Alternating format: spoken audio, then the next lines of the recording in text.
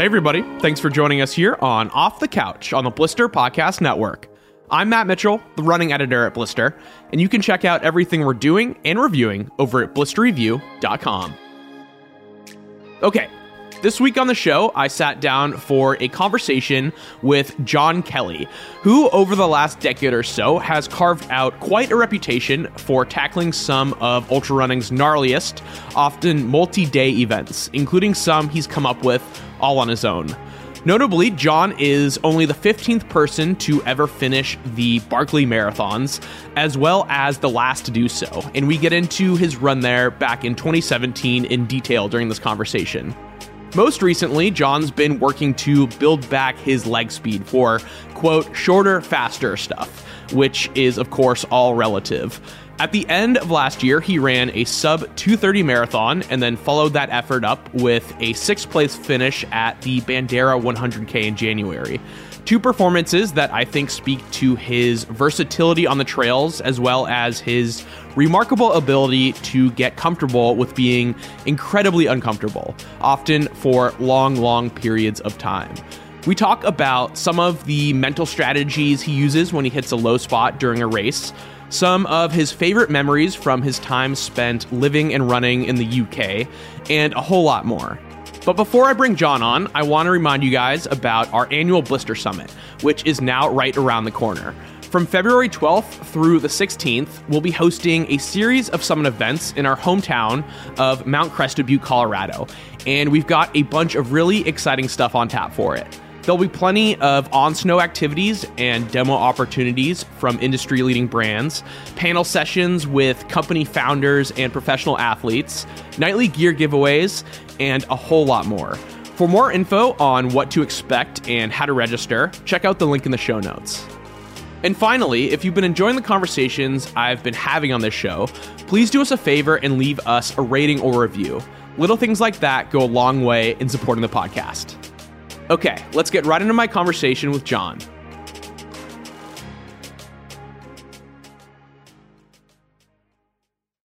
John, welcome to the show.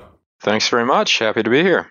All right. So to be honest, when I was doing prep for this interview, I didn't really know where to start. I feel like you've done so much throughout your career that it was hard to kind of like pick one thing to lead the show with. But there were a few looking back that I think might be like imbued with a bit more meaning, at least from my perspective, that I'm hoping we can talk about in our conversation. But I think in order to get there, we should probably establish a bit of context. So I'll start off the show by asking you about how you found your way into endurance sports in the first place. Yeah, it was a bit of a long path to get there. I grew up running and ran high school cross country and track. Took a solid decade off for the intramural sport circuit, softball and flag football and the like. And then I got back into hiking and backpacking. My wife and I thru hiked the John Muir Trail in California, which was just an incredible experience and really got me back out there and got me to rediscover my love of the mountains. And I thought to myself, you know, maybe if I run, I can see more of these things in the limited amount of time I have. And just from there, gradually discovered trail running, and that there's these crazy people out here running hundreds of miles at a time through the mountains, and it just kind of snowballed. That's funny because I feel like that's exactly how I discovered ultra running. Was like I was up against time constraints and wanted to see more of the backcountry, so I figured I would just run hikes that I intended to backpack instead. So I feel like we share that background, which is nice. Yeah, definitely. And it lends itself quite well to a niche within the niche of ultra running. Some of these that are farther out in the wilderness require a bit more navigation and self-support along the way. I know you dabbled in triathlon for a while, right? Or I guess more than dabbled, you went to Kona a few times, if I'm not mistaken. There again, it was something that sounded fun. I thought I'd try it out. I was living in just outside of DC at the time, which has very hot and humid summers, and that's not my favorite conditions to run in. But I had just beautiful rural farmland west of me to ride my bike through. And so I had those two things. I figured I'll try swimming. We'll see how this goes. And it was a fun experience for a while. It was great to challenge myself with something new. Met some great people. Had some great adventures. I went pro for just one race for the experience, and then promptly went full time to ultras, as that's just where my personal passion is.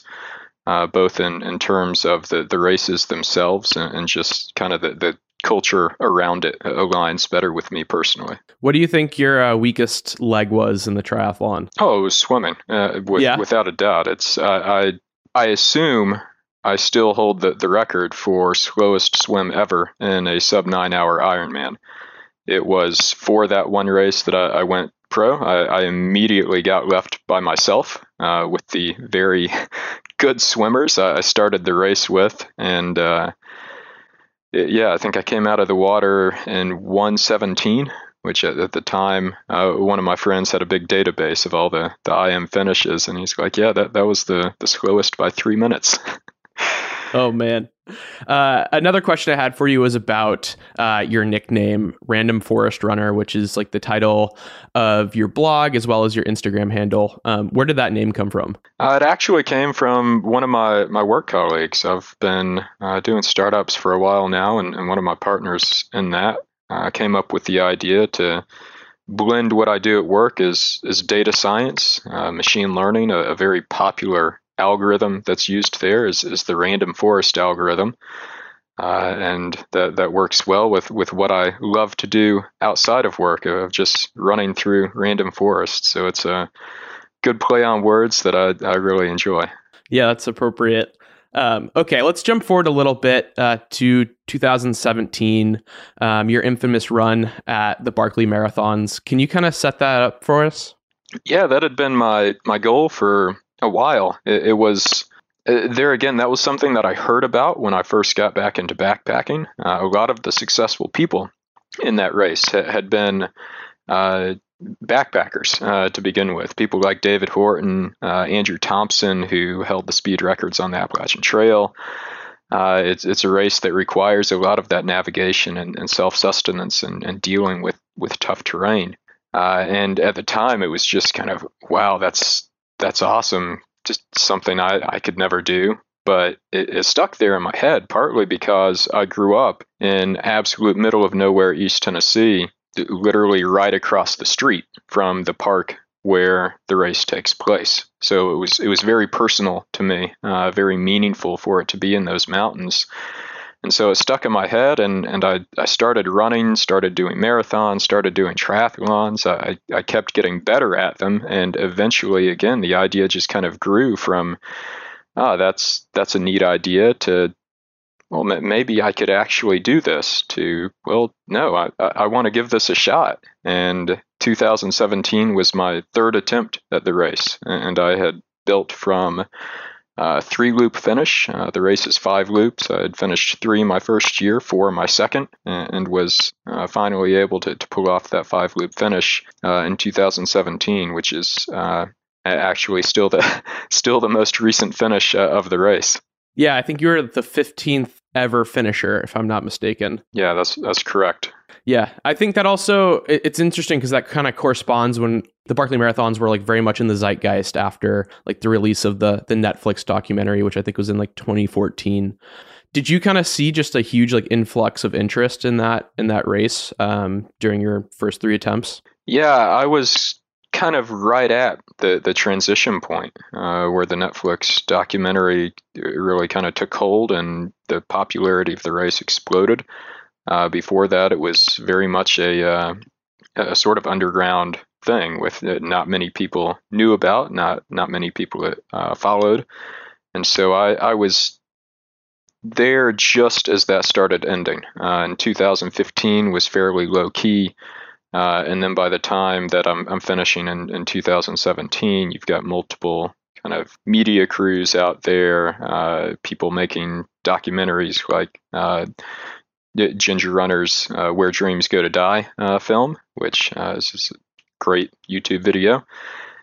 So yeah, it's been it's definitely grown, and it's been a delicate and difficult balancing act for the race director, I know, and allowing that popularity to grow and for the race to have that positive effect on people without ruining the atmosphere around the race itself, or worse, putting the sensitive ecological area in danger from race participants or people coming and deciding, oh, hey, I want to run the Barkley course. Right. What's your relationship with Laz like? Oh, it's good. So known him for quite a while now, and so it's a very, very good relationship of mutual respect. I don't interact with him a ton outside of the race, but yeah, he is a very complex and intriguing individual. So and very much a case of what you see is sometimes not the true nature of what he's doing or what he's thinking, and that's oftentimes how he intends it. But I very much appreciate his mindset on putting out these challenges where failure is real and really it's likely. And one of my favorite things that he said is on Barkley, the only people that don't get the best outcome are the people that finish, because they're the people that didn't discover their limits. And so I love the races and the challenges he's put together that truly explore that. Do you remember any of like the titles of the books he puts out there on course? Because I from what I remember, it's been a while since I watched the documentary, but like some of the titles were very appropriate to the to the conditions. I don't remember them off the top of my head, but I do have the year that I finished. I took all of my pages and put them together into this just sort of little collage that I have here on my wall above my computer. So I can see a few of the titles. There's Burnout. It's All in Your Head. It's Okay to Feel Afraid. The Panic Zone. Unraveled. A Larger View of Time. Social Health. So they're generally quite interesting and adept titles. People send them to him at this point, so he has a large collection to choose from. Yeah, he's got a really good sense of humor. The last question I had about the Barkleys was about the beanie and the trash bag. Do you still have the beanie? Yeah, I do. We call those toboggans where I come from, and so I've got that grocery bag. It's pretty much a string at this point, but it's down there with it. I feel like you could find those in ultra running like Hall of Fame, like behind a plaque or something. Can you tell me a little bit about like the story behind both of those for listeners that might not be aware? Yeah, so it was. I was coming up on my last loop, and I was really kind of up against the clock. And the weather that was coming in over the next 12 hours looked like it could be bad. Not too horrible, but it was one of those situations where I knew that I had to move fast to finish. And if I wasn't moving fast enough to stay warm, then I wasn't moving fast enough to finish, and I might as well just drop and come back to camp. For all the race gets kind of exaggerated in terms of the dangerousness of it and how extreme it is, you're really never very far from a trail and a safe way back to camp. And so the weather turned out a bit worse than I expected. And also, I didn't yet have the experience at that point in my career to realize that when your body is that depleted, it simply can't regulate its own temperature. So in a situation where I maybe would have otherwise felt fine, when I was 50 plus hours into tramping through mountains in the Tennessee wilderness, my body could not keep itself warm. And so I was going up one of the big climbs and just covered in briars, and already had on all of the gear that I'd brought with me for my loop. I was about 5 hours from the finish at that point.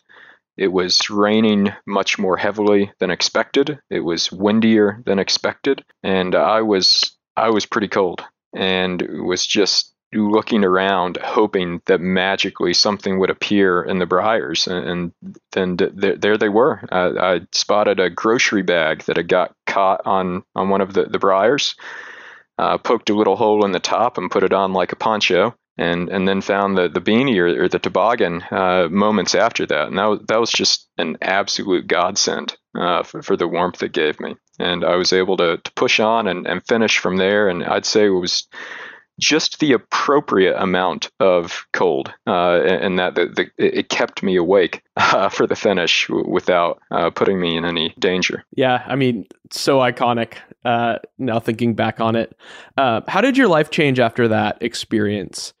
I don't know. That's a good question. Not something that I've ever directly put a lot of thought into. I don't think that my life in terms of the things that matter to me or that I focus on really did change. I mean, it didn't affect me with my family. It didn't affect my career trajectory. It meant that I had some more followers on Twitter and Instagram, which, I didn't really know what to do at that point. I wasn't a heavy social media user. I still don't consider myself a heavy social media user. But what it did do was kind of open my eyes to not only the opportunity, but the responsibility that afforded in having this platform and this voice and this ability to attempt to inspire others to really take on these types of big goals and to not be scared of failure. So I would say that's the biggest bit has been just being more active in the community, whether through social media, through my blog, through events out in person. Otherwise, I picked up some sponsorships from it, and I get free shoes. I think that's the other real effect from it. Yeah, were there any kind of media outlets that reached out for an interview after that you kind of didn't see coming? Oh, still one of my highlights might remain my highlight of my athletic career was I was on SportsCenter. I went into the studio there in DC, not far from where I worked in DuPont Circle. Did the interview for that. And I have the screenshot where they always have the lineup of what's coming next on the side of the screen, and it was like, here I am getting interviewed, and it's like LeBron James is next. But it was just it was a fun experience. Yeah, I think the more ultra runners we can get on SportsCenter, I think the better in terms of the rise of the sport. Yeah, I know you spent several years in the UK, starting in 2019. What prompted the move over there? So that was for my job. I had helped start a company at that point. Was the tech co-founder of a small, what was at the time a 4-person company, and so moved over there to build out the team in person, which I think and hope will always remain the most ironic thing of my life, that I moved my family across an ocean to build a team in person, and then spent most of the time working remotely due to COVID. But that's what I was there for. So we were in the southwest, outside of Bristol, just south of the Welsh border. And so that, again, it was for work, but it also opened up the opportunity for just a load of new and different adventures over there. How would you characterize the UK trail running culture compared to what we have here in the US? It's so condensed, I guess is the best word. Like the US, we're so geographically spread out, and you've got your East Coast runners, you've got your Flagstaff people, your Boulder people, your California people. In the UK, pretty much everyone in the country lives within 4 hours of the Lake District, which is kind of the central fell running area where the Bob Graham Round and a number of other big classic races and challenges are. And so that results in a culture where pretty much everyone knows everyone is taking on a lot of similar challenges. And the biggest thing for me, the biggest change for me, I had always kind of been backpacking background, doing things like Barkley. I'd been kind of a self-sufficient, unsupported guy. In the UK, so many of these challenges are traditionally heavily, so they're essentially community efforts. I kind of thought of myself on some of them as the baton being passed along by my support teams, and it's great to see some of those things and these people coming together to help each other achieve these great challenges. How do you think your time over there kind of played into your running career? Because I feel like from my research, like that's when you really kind of took a bite out of the multi-day adventure type efforts. There were a few things over there that I really wanted to try, and foremost among them was the spine race, which actually just finished up a week ago, this year's edition. Damian Hall broke my men's course record on that. Jasmine Paris still holds an incredibly impressive overall course record, but that was entirely unique to me. Even having done things like Barkley, the spine was a very different experience. It put me up to challenges that I had never encountered, terrain I had never encountered, and it was something that from there launched me to explore other things. The race takes place on the Pennine Way. England's first national trail, kind of runs the central backbone of the country up to the Scottish border. And so I went to take on the record or the FKT on that trail, and broke a 30-year-old standing record on it, only to have my pal Damian break that record a week later. And then I came back and broke the record the following year. And so again, that's where I think maybe those two things come together in terms of the UK scene and how it launched me into these multi-days, is simply that, again, the concentration of these efforts and the fact that I can go do something like a 260-mile boggy trail and have back and forth competition on that and getting that done, and have a massive amount of people coming out and support me to help me get that done. And so that was exciting. And that really enabled a lot of the big up to 5.5 day long adventures that I had while I was over there. How much do you think like competition plays into your performance on efforts like these? Like how valuable is having someone like Damian kind of like waiting in the wings?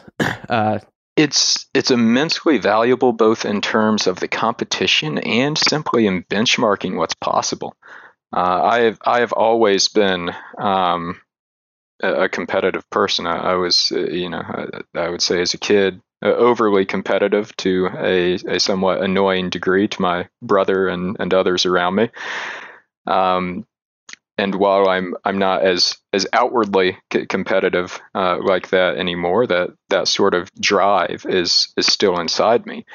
And so having Damian there really did two things for me.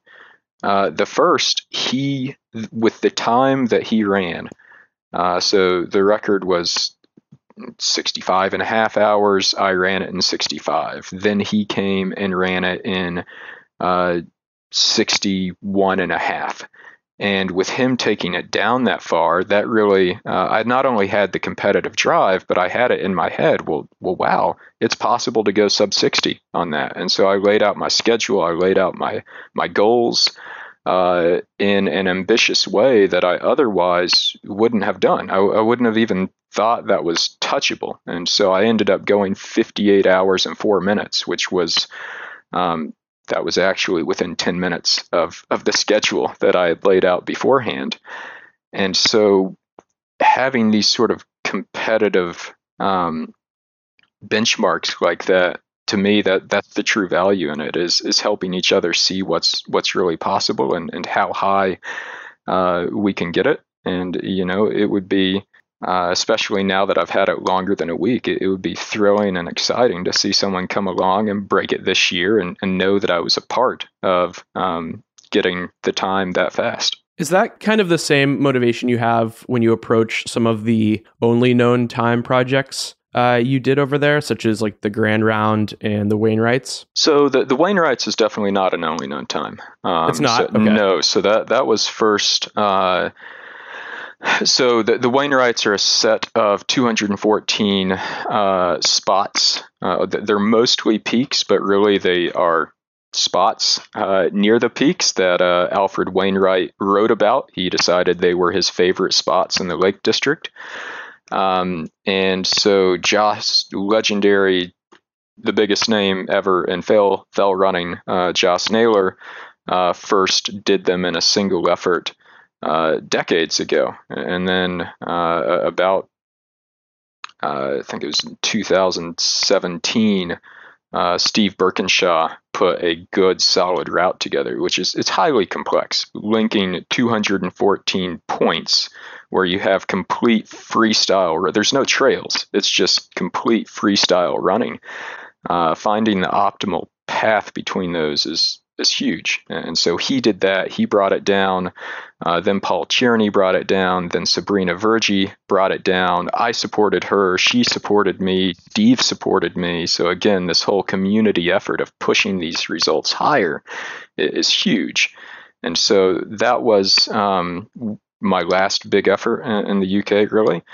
The other one, the Grand Round, yeah, that's something no one had done before. And that one, to me, that I conceived of that before we actually made the move over there, and did it shortly after. And it's something that I wanted to build a big adventure and exploration based on my passions.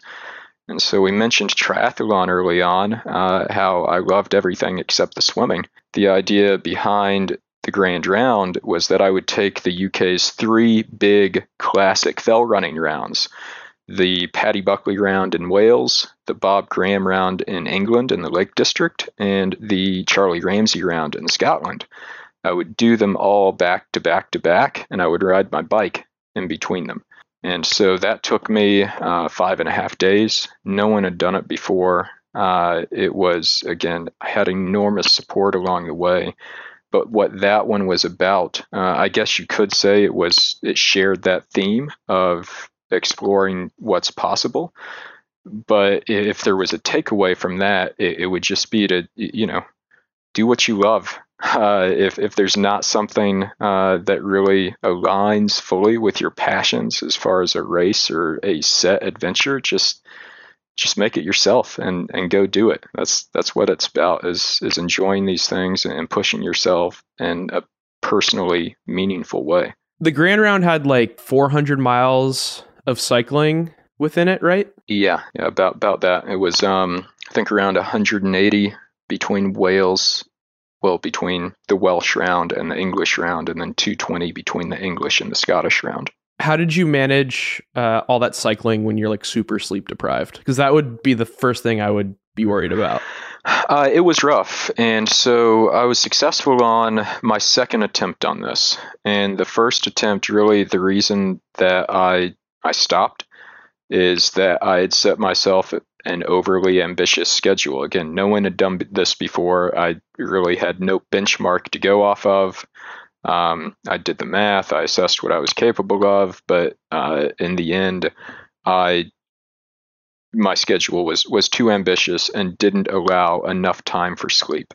And so I got on my bike heading up to the third round, and very shortly decided there's no way I can safely do this. Cycling 200 miles up narrow, windy Scottish mountain highways with trucks or lorries, as they call them, whizzing by me. And so that one was stopped. Came back the next year with a schedule that allowed for some more sleep. I had a support van on the cycle route, and so if I did start to feel like I was going to drift off, I could pull over somewhere and take a quick nap, and that that can mentally refresh you a huge amount, just to get you going again for a bit. And the thing that I had been intimidated by biking at night. I'd never really done much of that, but really with all the lights and everything I had on me and my bike and my support crew, I felt much safer and more visible at night than I did in the daytime. Is managing sleep deprivation something that you can like train? Like, is it a muscle that grows stronger, or is it kind of just like, this is how I handle not sleeping for X amount of hours? I don't know that you can get better at it per se. I think that you can get better at knowing what's going to happen and how to respond to that, and what actually works best for you.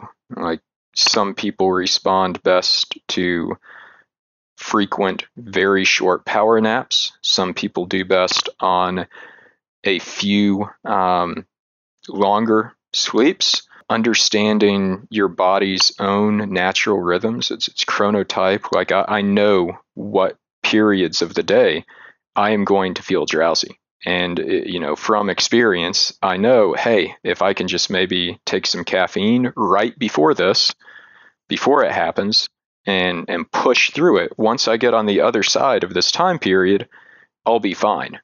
Rather than hitting it and thinking, wow, where did this come from? I don't know what to do. I've got to sleep. Gotcha. Yeah. Another question I had for you about these like super long multi-day efforts is about the recovery side. Because I've heard you say that like the mental recovery is actually a lot more arduous than letting your like physical self recover. Yeah, absolutely. And that's in, I would say, a direct sense, and just in terms of the brain fog and the fatigue and mentally, getting up and feeling like you've been hit by a train. That's rough to recover from that sleep deprivation, from the amount of focus you put in over multiple days. And that's especially true for most of us, where we don't have the luxury of, taking that amount of time out from our life to do the event and then taking that amount of time out from our life again to recover. Most of us have to get back to a job, get back to our family. And so we can't just, lie in bed for 3 days straight. The other piece of that is the mental processing of it. I guess the more indirect recovery. It's quite obvious when you finish these things and towards the end of them what the cost is in terms of the fatigue you're feeling, that time you've taken out of your life, maybe away from your family, and going through that and really balancing out, what did I learn from this? What did I take away? How did I improve? Was it all worth it? And so far for me, the answer has been yes, from what I've taken away and how I've grown and improved. But sometimes it can take a few days to really get there in the mental processing. Do you think your blog serves as a way for you to kind of like expedite that recovery by like processing these huge accomplishments? Yeah, absolutely. And it's something that, my blog posts, my race reports, or I guess at this point, maybe adventure reports is a more apt term for some of the things I do. Those are there and they're public for people to read and hopefully enjoy and take some inspiration from. But I write them kind of thinking about processing those thoughts myself, and also thinking about future me as a target audience when I read back through these, and I want to be able to review the things that I learned or recapture some of those memories that I had. And so they can get lengthy. They're not edited down. They're not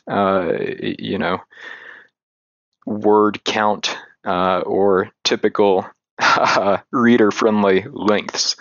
And that's okay. But again, I hope that people, even if it's in reading in parts or reading the TLDR at the top, can take away from that. It's funny reading them because like What you've done is mind-boggling, but once I'm finished kind of reading your thoughts, I'm like, wow, this is actually like super rational. And like, this makes a lot of sense. And then I kind of have to like check myself and be like, this guy just ran like, hundreds of miles. Like, this is an absurd premise, but you do a really good job of like making it make sense. Well, thank you. That's that means a lot to hear. All right. So you're back in the US now, correct? Yes, I am up in the in Boone, North Carolina. So sitting on top of the East Coast, way up at 3,000 feet. What have you been focusing on since you've been back in the States? Getting moved in, settled in, repairing our house so that it doesn't rot and fall apart, and we have heat and whatnot. But running wise, so I've had a lot of fun exploring the new area around me, getting to know the trails, the terrain, some of the challenges that I'll take on in the future. I also took a bit of a recovery period to enable me to, well, have time and space for that move-in process. And also I had a lot of big things recently between the Wainwrights. I had Hard Rock this year. So actually, pretty much as soon as we moved back, we headed out to Colorado for a few weeks for Hard Rock. I came back from that and had a bit of a recovery period, as these things can kind of, these long multi-day efforts can have a longer term recovery period. And if you're not careful, those can start to accumulate. And I wanted a bit of a refresh to wipe those out. And also to go back and work on my speed a bit, to be honest. There's a perception that for doing the sorts of things I do, that the speed doesn't matter. You've just got to be able to, keep going and be mentally tough or something like that. But, the reality is you need speed if you want to do them well. And if you want to have a top end that's high enough to where you're not redlining for 2 or 3 days straight.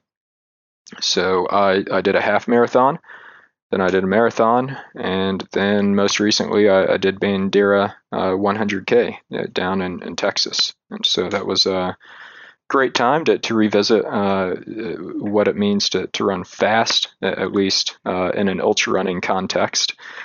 And I think will serve me quite nicely as I build back up to my longer challenges. There's a couple of things in there that I want to hit on. The first being, do you have any kind of like rules for when like you're recovered after like a long effort? I found that largely I pay attention to that mental aspect.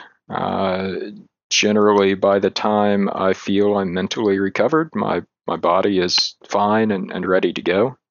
Of course, it's not ready to go out and do a super hard effort. I have to ease myself back into it, but really it's that point at which I'm really kind of getting fidgety and sitting around saying I need to run. I want to run. If I'm still sitting there saying, oh man, I can't move a step, I have no motivation or drive to get out there and do it, then no, I'm not recovered yet. How much is that worked out between you and your coach? My coach, David Roach, he's quite big on recovery, and I would say that I definitely recover much more than working with him than I have in the past. I took a full week off after Bandera, which otherwise for something like that, I might have tried to get back to it after a few days. But I've made great progress with him, and it's been really one of the biggest benefits for me in having a coach, as time crunched as I am, is simply not having to think about that aspect of my training. And at this point, I have full trust in him, and I've delegated all of that to him. So if he tells me to sit my butt down and not run, then that's what I do. I feel like it must be quite the project to come up with like a training plan for Tour de Géants or something like that, considering that like there's just not a ton of people that are doing that stuff routinely. Yeah, absolutely. There are very few data points in ultra running in general, even more so for these multi-day efforts. A lot of that you really have to look at things like cycling events, like stage races, cross-country skiing, some of these things that do see lengthier events.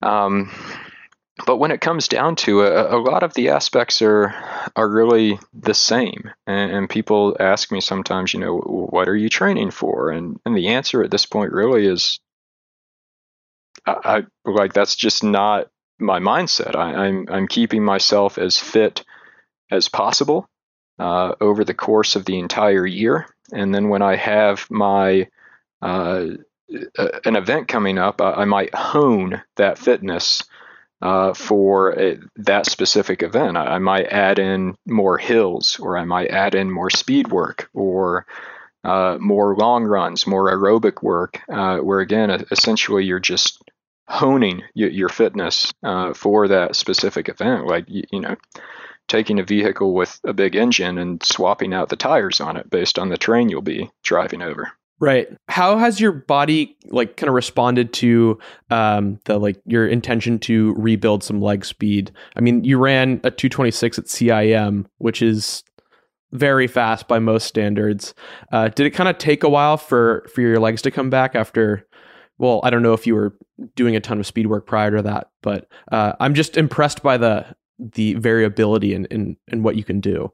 So I guess my question's more of how much grace did you grant your body preparing for faster road stuff? I had to grant it quite a bit. My original goal for CIM was to go in the low 220s, which I know that doesn't sound like a big difference, but once you reach a certain point, minutes are huge in the marathon. Like I'm